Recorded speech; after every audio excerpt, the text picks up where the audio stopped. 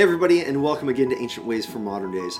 My name is Mike Freeman. I'm the pastor at Valley Christian Fellowship in Longview, Washington, and really excited to have you today with me as we continue to look at Jesus' high priestly prayer in John chapter 17. And again, we're going to see this unity between the Father and the Son, and today we're going to see something I think so helpful for us, which is honestly, it's a reminder of our vulnerability spiritually and a reminder of God's steadfast care over us, His keeping of us and watching over our souls.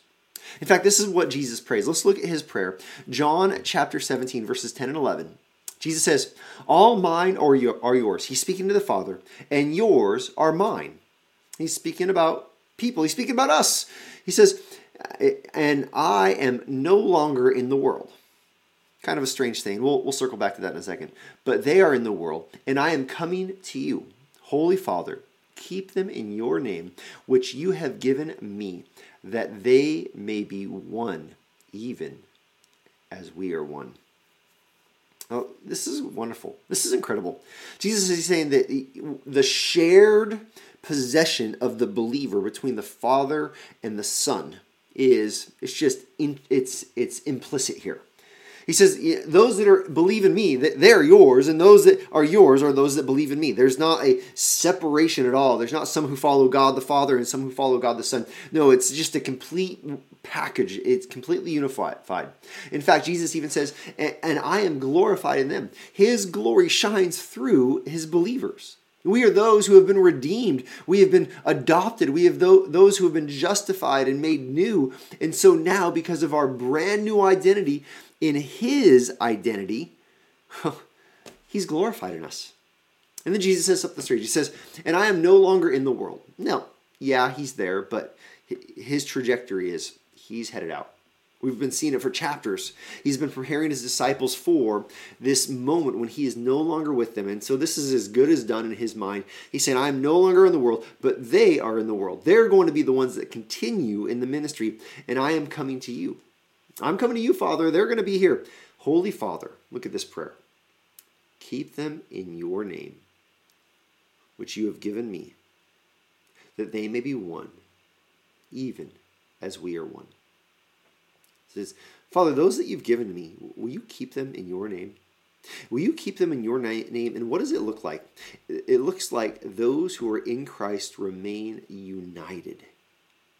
They remain united and loyal to each other, loving each other, caring for each other. And this loyalty, this unity, this care, this love, it is a reflection of the loyalty, unity, care, affection, and love shared between the Father and the Son. This is what the church is called to.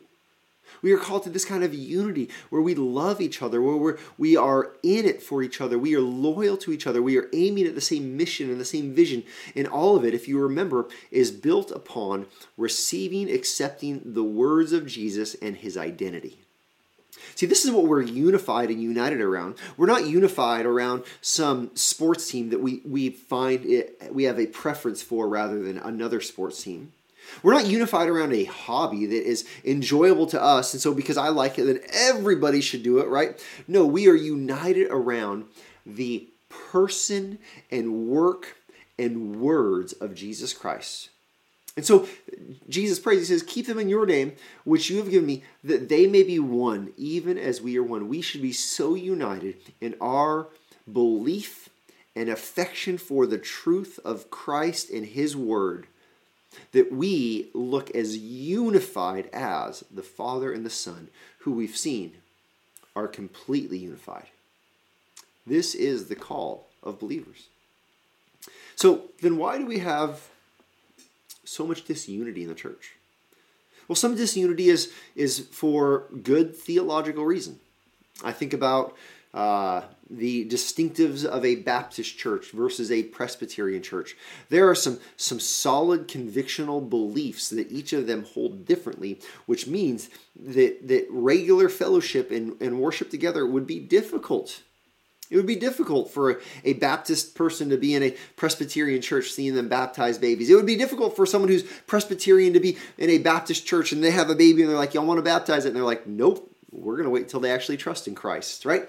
This is a distinction that causes some differences. But here's the deal. I share a lot in common with those who I would disagree with about baptism. I have people in my life who believe in infant baptism, but here's the deal. They believe in Christ. They believe in the authoritative rule of the Scripture. They believe that salvation comes by grace through faith. We have some nuance and some practice, but the deal is we really believe in the same gospel.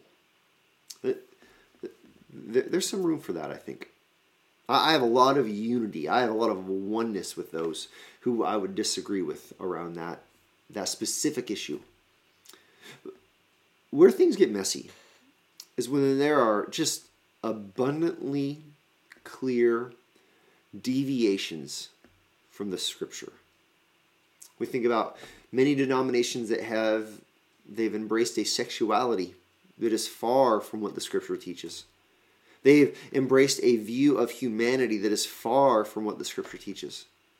Now, some, they have a works-based ideology where it's actually Jesus plus being good enough, or maybe it's just you being good enough and you earning something as you continue to grow. Listen, we must recognize that that's not the unity we're called to. In fact, where we ultimately want to land with this ancient ways for modern day is that unity, and then ultimately remembering that, man, so much of this is a reflection of our spiritual vulnerability. I love what Jesus says. He says, Holy Father, keep them in your name. Would you keep them? I love that prayer because the reality is left to ourselves, we can't keep ourselves.